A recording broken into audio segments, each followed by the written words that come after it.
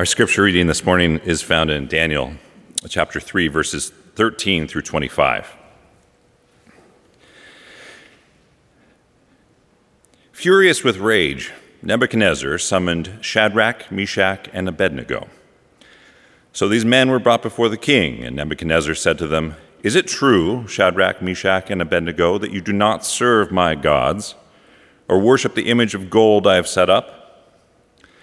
Now when you hear the sound of the horn, the flute, the zither, the lyre, the harp, the pipe, and all kinds of music, if you are ready to fall down and worship the image I made, very good. But if you do not worship it, you will be thrown immediately into a blazing furnace. Then what God will be able to rescue you from my hand?" Shadrach, Meshach, and Abednego replied to him, "King Nebuchadnezzar, we do not need to defend ourselves before you in this matter. If we are thrown into the blazing furnace, the God we serve is able to deliver us from it, and he will deliver us from your majesty's hand. But even if he does not, we want you to know, your majesty, that we will not serve your gods or worship the image of gold you have set up." Then Nebuchadnezzar was furious with Shadrach, Meshach, and Abednego, and his attitude toward them changed.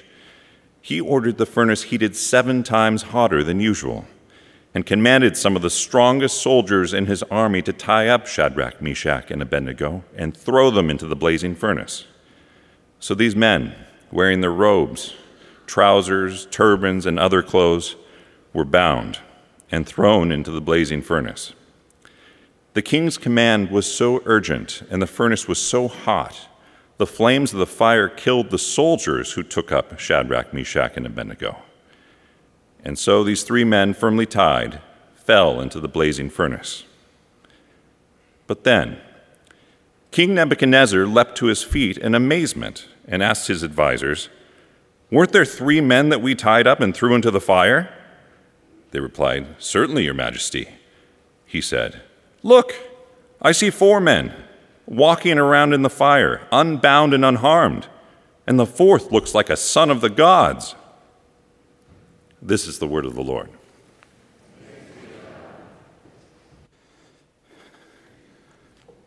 Thanks, Benton. I love the way you say zither. Zither. Did I say it? Zither. I love it. I want to take a moment of personal privilege, not sermon yet is what I'm saying, and thank Pastor David as well this morning. I know we did thank him back at the end of October for him serving here. He was able to extend his time with us the past few months, so I want to thank him and for his faithfulness and to this First Free Methodist Church for a very long time, in and out. And thanks again to Sarah and Raul for their faithfulness and their faithful journey that they're on, and I know that God will bless them, that God is bigger than all of this. And I also want to thank the 40 volunteers that looked after kids last night. 40 volunteers, that's awesome, guys. I don't know if you realize how awesome that is, and I just wanted to thank we had, usually if you're a parent and you've got like 1-on-1 odds or 1 to 4 odds, ratio, but if you have 4 kids, it's 1 to 2, right? We had 4, what were the odds we were up against last night? We had 40 to 33. That's great, isn't it? So keep it up. So thank you guys to volunteers and those who volunteered. So I want to talk about 2 dead white guys first. I know that sounds exciting, doesn't it? But I want to ask you if you know a couple people from history. And the first question I'm going to ask you, I don't expect everyone to know this person. In fact, I don't expect you to know either of these people, but some of you will know the first person. Does anybody, raise your hand if you know or knew who Robert Schuller, Reverend Dr. Robert Schuller was. Raise your hands. Okay. Look around. Just keep your hands up. Look around. Those who've had your hands up. Notice who does not have their hand up. I just want you to notice. Just notice that, right? Okay. Now, Reverend Dr. Robert Schuller was the founding pastor of the Crystal Cathedral in California. He was the founding pastor of this church, which it claimed to be in 1981 the largest glass structure in the world. It also claimed to have the largest organ in the world. This church was founded in 1955. 1955. Do you know when this church was built, this building? 1956. Thank you, church historian. Yes. I expect you to know all the answers right now today, Andrea. Sorry. So Robert Schuller built this was a founding pastor of this church, founded in 1955, and it became a television ministry, and I believe that this ministry impacted people's lives and made a difference in people's lives, brought people to Christ, helped them to follow Christ. So I think that what that ministry did was great, yet I would suggest to you that it was built upon the founding of one person. So I will tell you, I got to tell you a story, though. I broke into the Crystal Cathedral once. I got kicked out of the Crystal Cathedral. I'll tell you the story. So I was there with a group of pastors about 15 or more years ago, and we were there at a conference, and I had missed the campus tour because I had gone and done something, and some friends of ours that drove somewhere else around there, and we were in the neighborhood doing something else, and then we came back and we missed the tour of the campus. So we were having lunch. At the end of lunch, we had some extra time before the next session, and so I said to my friend Chris, I said, let's go take our own tour. We're pastors, right? This is what pastors do on vacation, folks. We go look at other churches, right? And so we go, and the first thing I noticed that as we try and get into the sanctuary is there are no handles on any of the doors to enter into the sanctuary. I thought, well, maybe that's scriptural. Jesus said, I stand at the door and knock, and if you let me in, the picture where there's no handle on the door, right? I'm thinking, well, that's theological or something, but I can't get in to see the church. So Chris and I just keep going around because we're pastors. We've been around enough churches to know that probably somebody left the door open. So sure enough, we keep working our way around the building, and we found one door that was not closed all the way, and we used our fingers, and we pried open the door without a door handle, and we both walked in, and it was dark in there when we walked in, and my friend Chris, who's taller than me, runs into a bronze statue of Billy Graham's hand. And he ran into Billy Graham, literally. He ran into Billy Graham, and he hit his head, and you hear the bronze statue is just, doing its thing, reverberating. And all of a sudden we look around, and there are these statues of these men as you enter into the sanctuary. So as you go into that sanctuary, you see a statue of Robert Schuller, statue of Billy Graham, Norman Vincent Peale, and a cardinal who I don't remember the name of.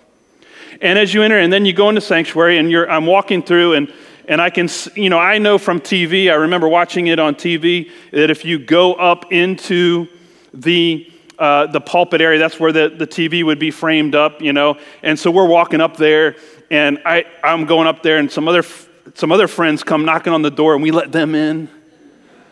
And so we're up there taking our pictures in the pulpit, This is what we do on vacation, folks. This is just what we do, right? So, and as we're up there around the pulpit area, this security guard comes running into the sanctuary.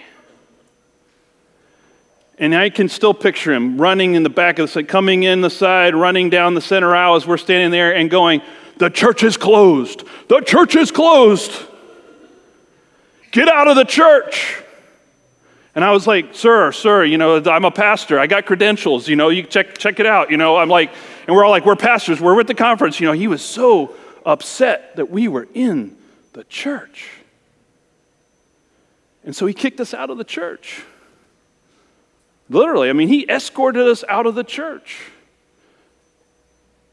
How prophetic he was. The church is closed. In 2010, they filed for bankruptcy. That ministry no longer exists. No longer going. It lasted from 1955 to 2010. I've known churches that have lasted shorter than that and churches that have lasted longer than that. So that's the first guy I ask you about.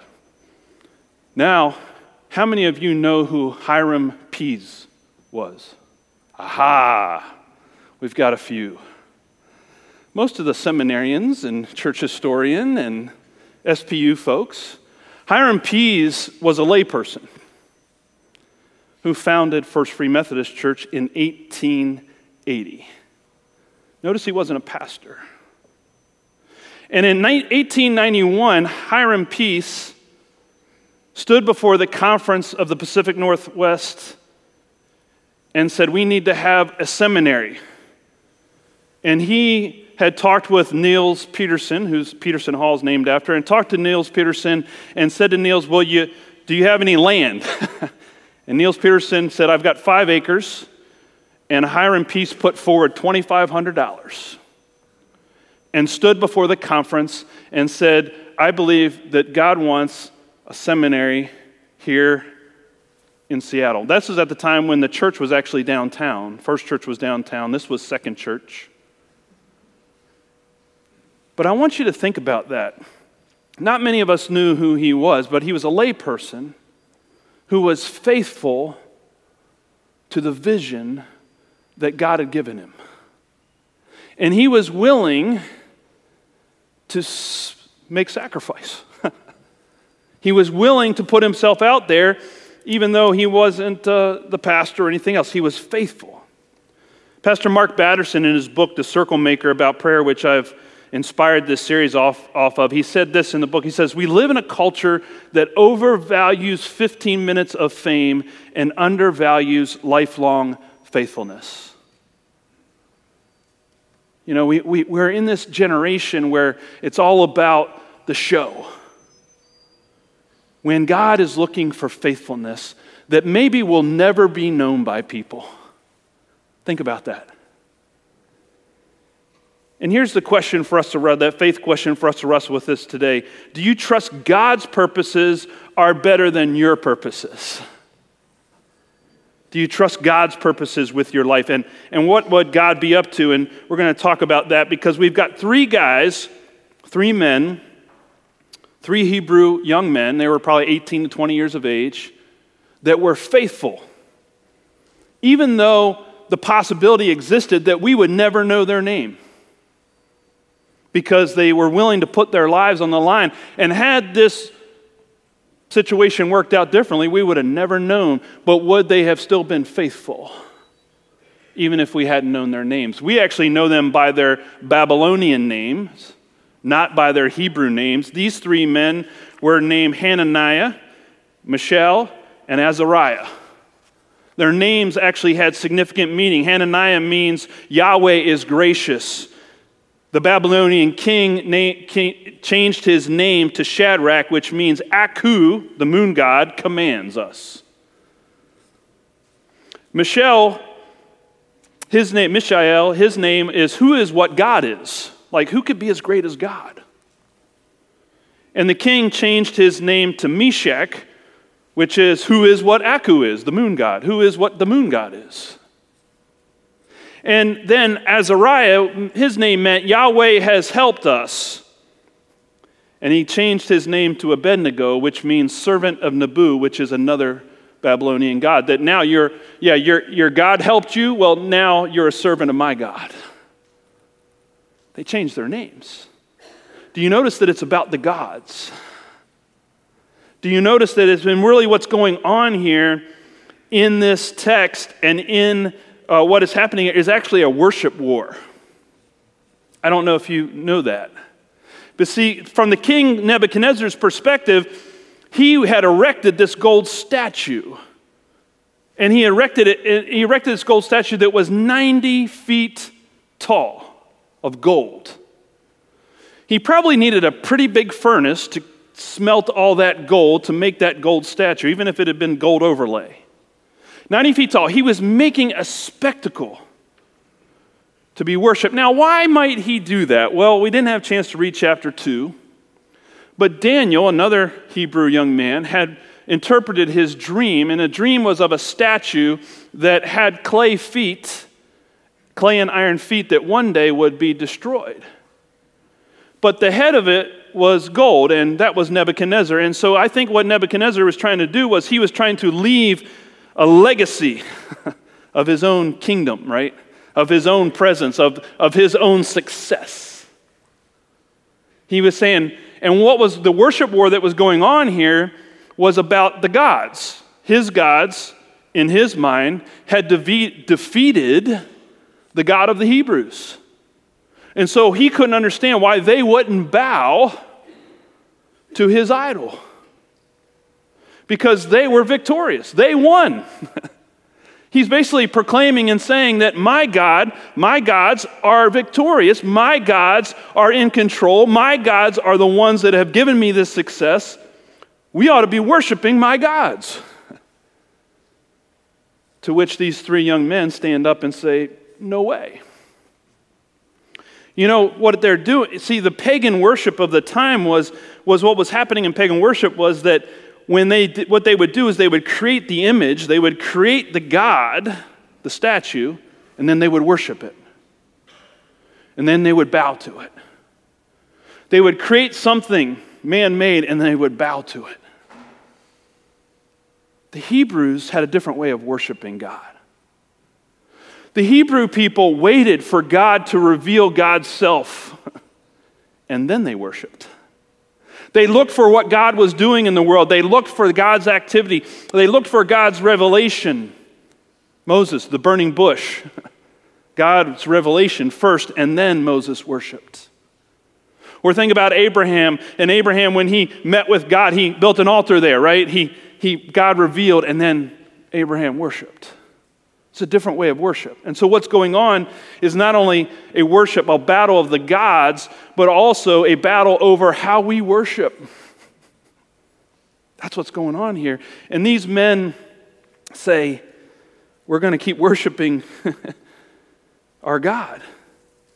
So the king heats up the furnace. I want you to imagine, though, that this furnace was probably large, and it may have been, I can't say probably, may have been built into a hillside. And it would have been a 2-story structure with the opening coming up at the top of the hillside. So the men could walk the 3 guys up to the top of the furnace, and they would fall into the top of the furnace, kind of like a 2-story building. And the fire was in the first story, and the smelting part was in the top story, and so they fell down into the fire. But the king, what did the king do? He heated it up. He said, I want that 7 times hotter. That number 7 means completion. I want it to be as completely hot as possible. He was basically asserting his control over the situation. The king was saying, I'm in control. I'm in charge. We're going to worship the way that I command. And to these 3 young men say, no way. Now, that's what's going on. They fall into the furnace because the other guys that were taking them to the furnace couldn't handle the heat. And the true God of the Hebrews reveals God's self to them in the furnace. Not outside the furnace. Not before they got in the furnace. Not after they got out of the furnace. In the furnace. That's where God shows up. But I want you to know, I just want to point out the faithfulness of these 3 young Hebrew men.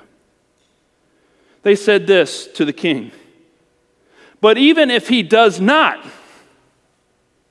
even if he doesn't save our lives, even if our act of faithfulness will not have a great outcome, even if we suffer and burn in the flames, even if these things happen, Your Majesty, we will not serve your gods or worship the image of gold you have set up. That's what they say. They trusted God's purposes for their life no matter what the outcome. No matter whether the end of their life was at that moment or in the future, it did not matter to them. They were going to stay faithful to God. And think about all the times that God had already said no to them up to this point. Hey, can we stay in Jerusalem and live with our families? No. Hey, can we do we really have to go into exile? Can we go somewhere else? No. Can we keep our Hebrew names? No. Think about all the times they prayed and God said no. And God said no because I have a divine purpose for your life, and they're willing to be faithful to that purpose even if it means their very own lives. Tremendous faith. So this calls up a couple questions for me, maybe for you. And the questions that I begin to wrestle with as I study the scripture here and as I see what's going on here is the first question I wrestle with is this: do we wait for God's purpose to be revealed, or do we take control of the situation? Do we wait for God? Do we wait for God's revelation, or do we take control like King Nebuchadnezzar? You see, I find that as a human being, I like to microwave everything. Do you all like to microwave stuff? I know it's not healthy or whatever, but you want to microwave everything, don't you? Like when you send a prayer request up to God, don't you want to microwave it? Like, God, can we get a response in 5 minutes? Or have you ever gotten on the phone thing where you're calling customer service and, you get the number, like if you need da-da-da-da, press 1. If you need 20, press 2, press 3, press 4. And then you think you've pressed the right number, and then you get to another menu, and then they say if this number, and then none of the menu items meet your menu, what you need. Has anybody been, can I get a witness here this morning? Right? And here's what I do, because I'm a microwaver. Representative. Representative. Did I not enunciate correctly to the computer? What's going on? Representative. Right? Sometimes we pray to God and we say, God, representative, I need it now. Answer me now. But yet the scriptures teach us to be persistent in prayer, persevere in prayer, keep at it in prayer. Don't microwave your prayer life. Stay at it. Be faithful, even if you can't see God's divine purpose. The other question I wrestle with is, do we trust God's long-term plan over our short-term goals? We have been wired in this life, I think, to get a set of short-term goal and get rewarded. Let me just check in on that, by the way. How many people have you set a New Year's resolution? How many people? New Year's resolution? Because you are proudly saying it. Now, question, are you still doing your New Year's resolution? We're 4 weeks in. Oh, yeah, I'll get one of these up here. All right, all right. So it's good. Keep going. It's a year-long process. Amen, sister. All right. But how many people set New Year's resolutions and then for the year, right, and can't even keep the long-term, that 1 year goal? Where it's usually gone in 3 weeks because we're short-termers, right? We have a hard time sticking to things.